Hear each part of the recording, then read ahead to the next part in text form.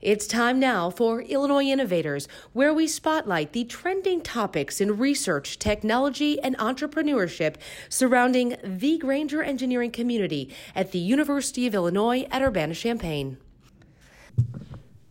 Welcome to another edition of Illinois Innovators. I'm your host, Mike Kuhn. Today's guest is Hector Silva, a postdoctoral research associate with the University of Illinois at Urbana-Champaign, Department of Physics.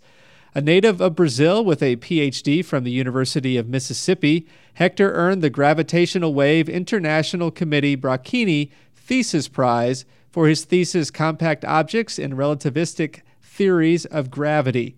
He addressed the question, if modifications of Einstein's general relativity do exist in nature, could they leave observable imprints in astrophysical systems and in gravitational wave observations? His focus has been primarily on neutron stars and black holes. Hector, welcome to the program, and welcome to the University of Illinois. Thank you, Mike. It's a pleasure to be here. Thanks. Relatively new addition coming from Montana State. Yes, exactly. I just moved in mid-August, so I'm still learning about the university and getting familiar with it.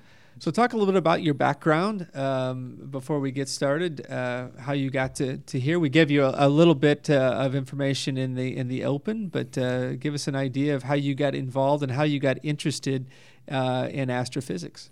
Yeah, so I come from a family which has a bit of a background in doing science, mostly in biology, which sounds reasonable considering how much biodiversity we have in Brazil. And so I did my undergrad and my master's in the city of Belém at the Federal University of Pará, which is one of the largest universities that we have in Brazil in the Amazon region. Then I moved to the United States to do my PhD at the University of Mississippi. And then I did, which I got in 2017, and then I went to Montana, and then I moved to Illinois. So I always had some interest in physics, in learning about nature, and for the type of questions that I'm interested in, astrophysical systems are the ideal place to look at to try to answer the questions that I'm interested in.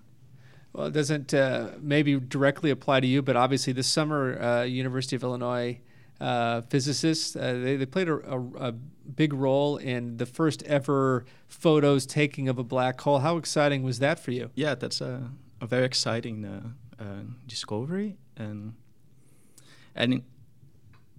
in retrospective, it was a very exciting month when this image was released to the public, because it was in the same week, if I remember correctly, in which the gravitational wave differometers, LIGO and Virgo, had started to see a bunch of new candidates for black hole mergers. So we basically had a black hole week in a sense, with people seeing the image of black holes and seeing these new signals of merging black holes. So it was a very exciting week.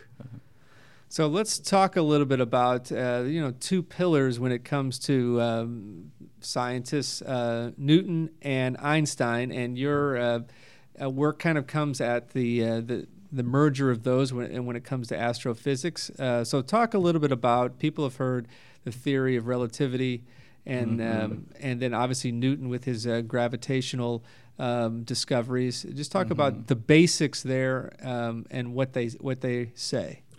Yeah, so the study of gravity has a very long history, and I think we can put one of the fundamental benchmarks in this process when Newton formulated the laws of gravity in his Principia in the 700s, where you see gravity as being this attraction between bodies, which scale with some 1 over distance square that we are familiar with from high school physics, for instance. And this was the standard description of gravity for centuries. If you try to apply it for the solar system to describe the motion of the bodies in the solar system, it works very well. You can people in fact discovered Uranus like this. But then, at the turn of the 20th century, there were a few open problems in theoretical physics that people were trying to resolve. One of these led eventually to the discovery of quantum mechanics, and the other one led to the discovery of special relativity. So when Einstein formulated special relativity, initially it didn't include gravity into it, and it wasn't, but it included, for instance, electromagnetism, Maxwell's equations, and all those things.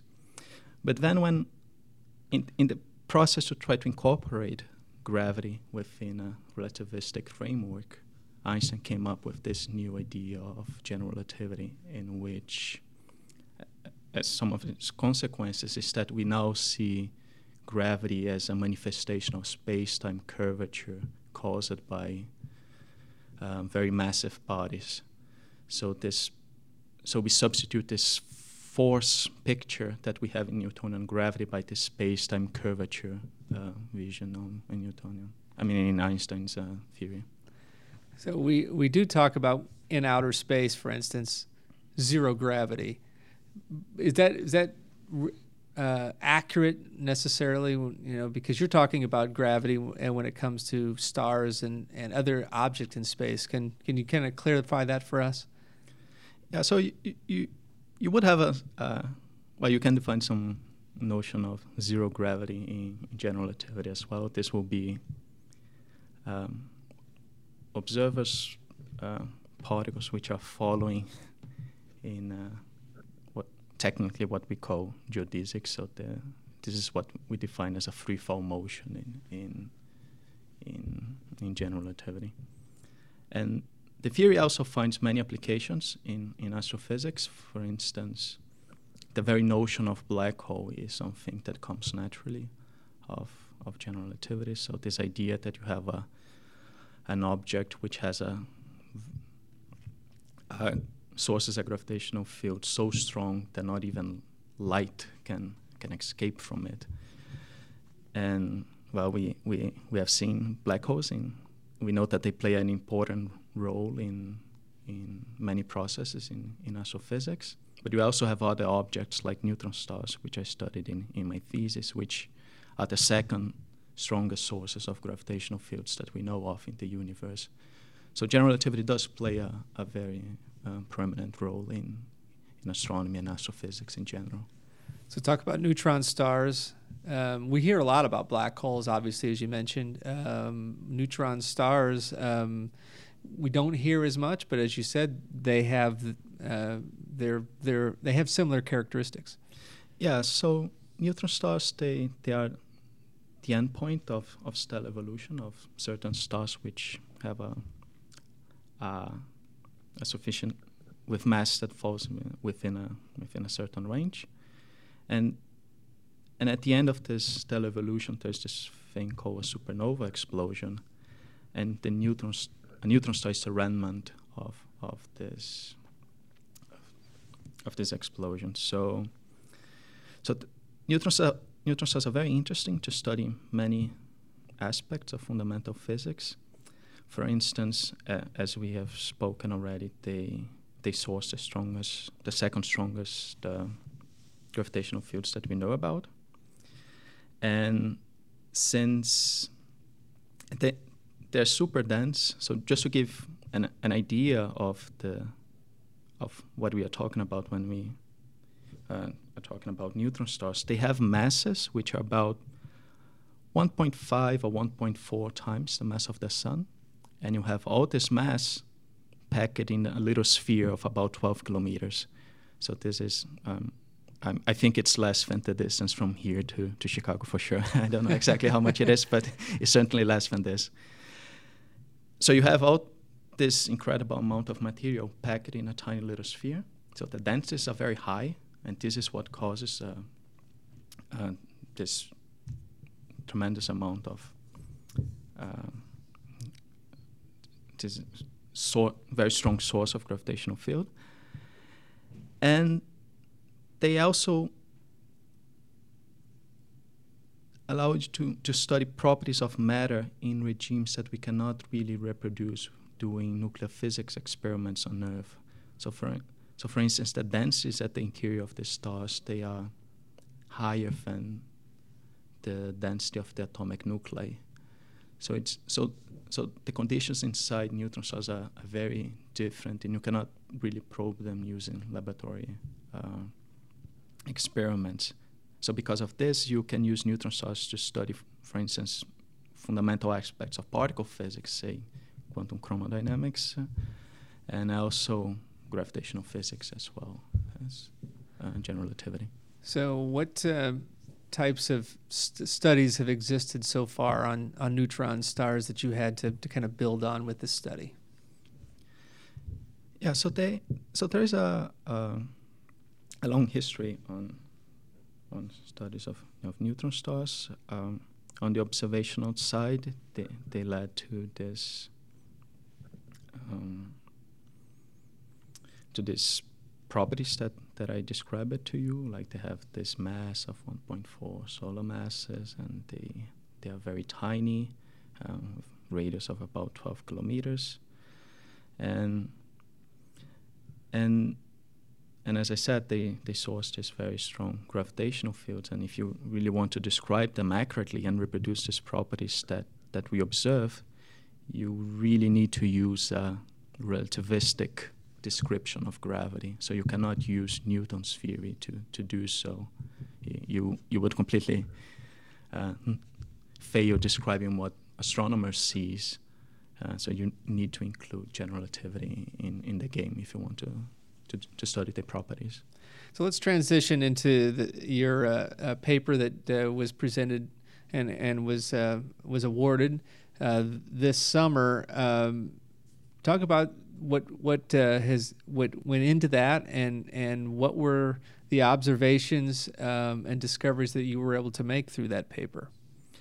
So to talk a little bit about this, I have to give a little bit of background about why some people like myself study theories beyond general relativity. So there are many experimental tests of general relativity that people have performed using solar system, more recently with gravitational wave observations, where we see that this merger processes of coalescence and merger of black holes, they follow what general relativity predicts. But there are still open questions in the field that we don't know how to describe. For instance, we don't have a consistent theory of quantum gravity yet, and one of the proposed ways of doing this is try to modify general relativity a little bit, because this helps in the quantization process. Grand unification theories, which aim at describing all fundamental interactions within a single framework, in certain limits of them, you do recover general relativity to describing gravity, but with additional modifications as well. For instance, this is what happens in string theory, for instance. On the observational side, we have things like in cosmology, there is this problem of the dark energy that we don't know what it is, but we know that it's driving an accelerated expansion of the universe that astronomers have observed. One of the possibilities to explain dark energy is that gravity somehow behaves differently at cosmological scales relative to general relativity. So this is all the background behind all the studies on modified theories of gravity. So one question that you can pose when you face this situation is, what are the astrophysical implications of these modifications that people propose and also appear naturally in certain scenarios? So given that we are talking about strong field gravity in the sense that you need to use a relativistic description of gravity to describe these cases, you naturally look at neutron stars and black holes, because they are the strongest sources of gravitational fields that we know about. So a good chunk of my thesis was split in two parts. One, looking at certain well-motivated theories which expand general relativity by there are certain technicalities which don't matter, but the important bit to the listener is that you have general relativity plus additional contributions. So we studied how these additional contributions affect the properties of neutron stars and black holes, and whether you can use this to, for instance, try to constrain these theories, since they predict different things relative to general relativity. And on another topic that I addressed in my thesis was whether you can parameterize, in a way, our ignorance about physics beyond general relativity. So you try to describe what we don't know in terms of some free parameters, and you try to constrain those using observations. So will there be another theory that comes out we're kind of beginning to understand the relativity when it comes to neutron stars and black holes? Are we working towards maybe a modified theory, if you will, and that includes the things that are happening there? Yeah. So there is a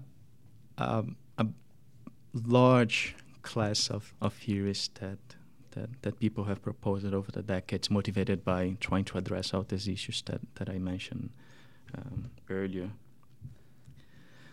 Whether there is one specific that sounds more promising or not, I don't think we can signal one yet, like pinpoint one.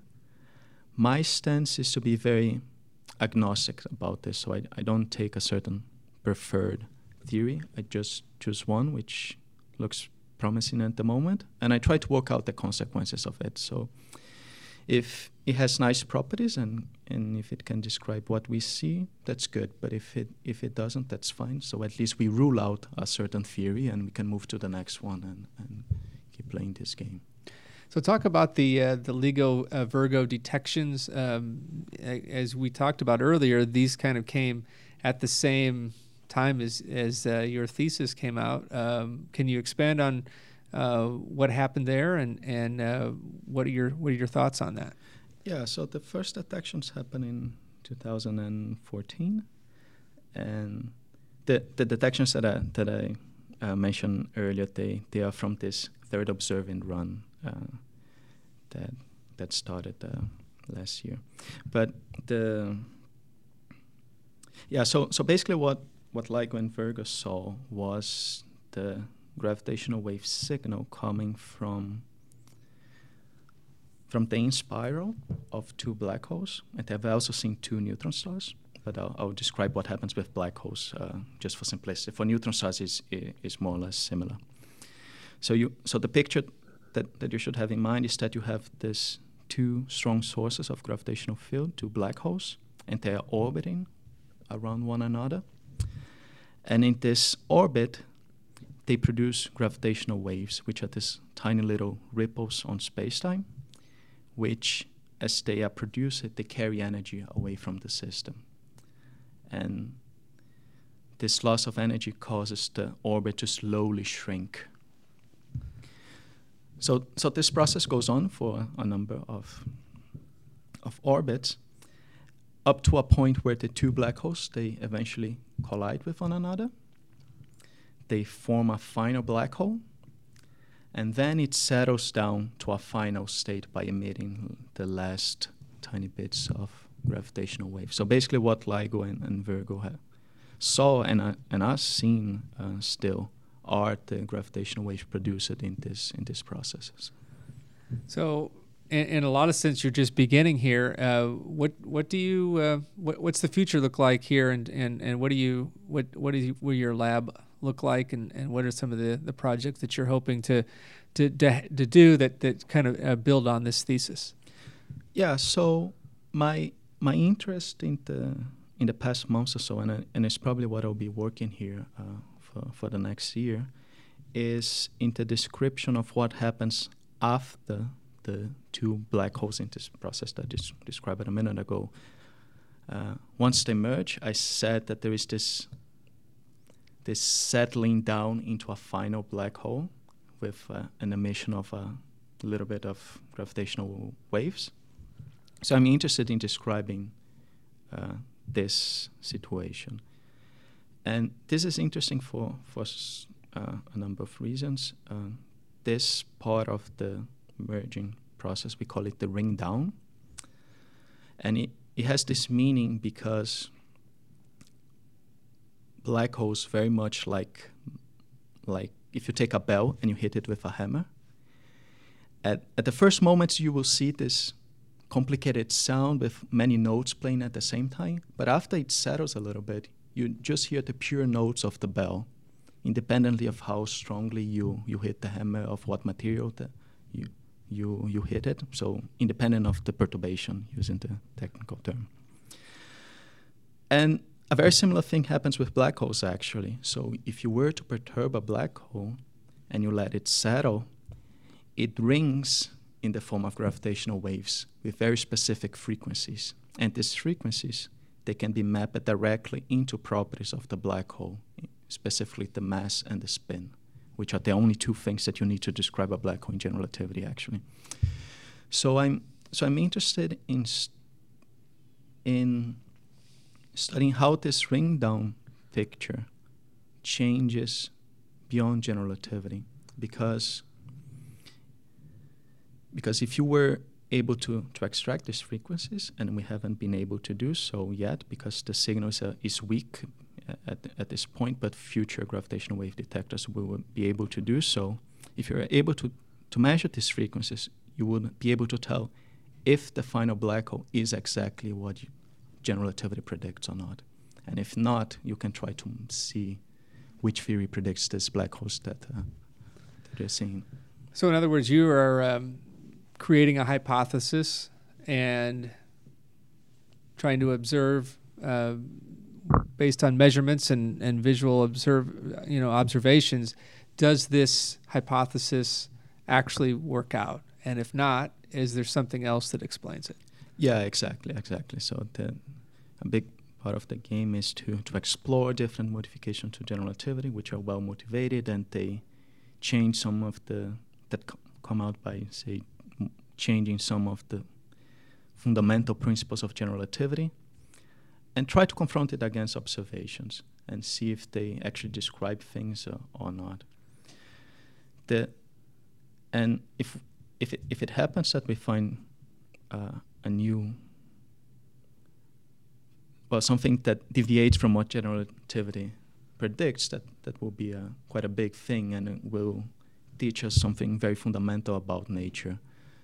So this is the main motivation behind this work and what we do here in Illinois. We tend to think nature happening on Earth. You obviously think well beyond that in terms of the universe, and so it's interesting that these theories, do they hold true going beyond the Earth and even beyond our solar system to other worlds, if you will? Yeah. So many of these theories that I've been talking about, they do coincide with the predictions of general relativity when you go to this thing that we call the weak field limit. So when you have bodies which don't source strong gravitational field. So for instance, our solar system is a perfect example. So since the 70s, people have done many experiments testing the weak field limit of general relativity, and things work very well. So any theory that you want to formulate to describe, for instance, dark energy, and try to explain it through some modification to general relativity, it has to satisfy everything that happens at the solar system. It cannot predict things that we're not seeing here. Mm-hmm. So it's actually quite a bit complicated problem for theorists, because you're trying to formulate one thing that works well from the scale of solar systems and all the way up to cosmology. So the length scales are very, very big that you want to cover within a single framework. Are we, in relative sense, in kind of the beginning stages of studying black holes. I mean, it's not that have begun that, but it seems like we're maybe in the infant stage of really understanding the properties of black holes.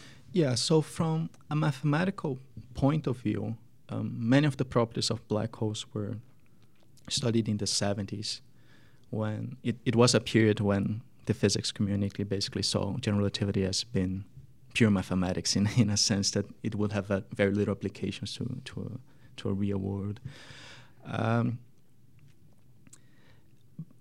But the interesting thing about what we are living right now from the past 3-5 years is that we are starting to see the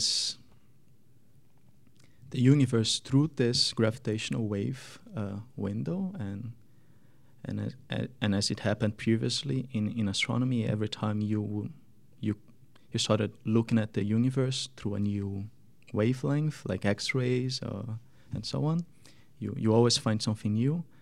So there could be room for surprises now that we have been able to look at the universe through the gravitational wave signal. So this, from an observational point of view, these are very exciting times now that we are seeing mergers of black holes, like a couple every month. So for people who are interested in astrophysics and study population of black holes, that's excellent, because now they have many data points for the models, and for people who want to do theory like me, it's an excellent place to test general relativity. So there's all these things are motivating a lot of, they're causing a lot of new work in the field. It was kind of takes me to my next question, and you answered it to a certain extent. It is an exciting time to be in your field because exactly.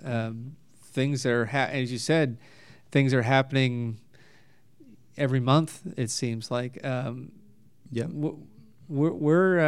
do you see this going? What do you think we're going to? What kinds of things are we going to discover in the next 4 or 5 years or so? Yeah, that's a good question. So I think that with the gravitational wave, well, from a theorist point of view, it would be very exciting if we saw something which is completely new and rather unexpected. The things that we have seen so far, they are consistent with the predictions of general relativity. There are new exciting things from the astrophysical point of view. For instance, people were not expecting to see black holes in the mass range in which LIGO has seen black holes merging. People didn't know that there were black holes with this 10 solar masses. So this is new for astrophysics. We have seen the merge of 2 neutron stars, which help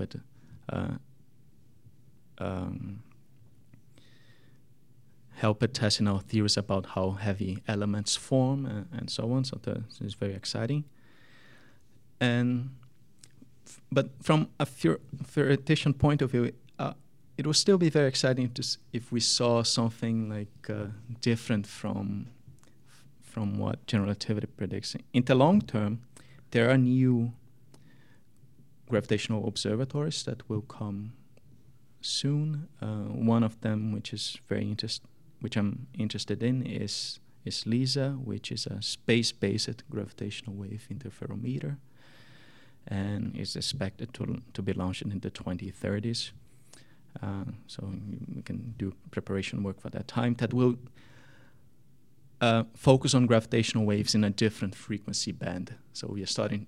So with this, future gravitational wave detectors will be listening to the gravitational wave spectrum at different bands, and each time you go to a new band, there's the possibility of seeing something new, something exciting going on there. So the field is very promising for the next decades.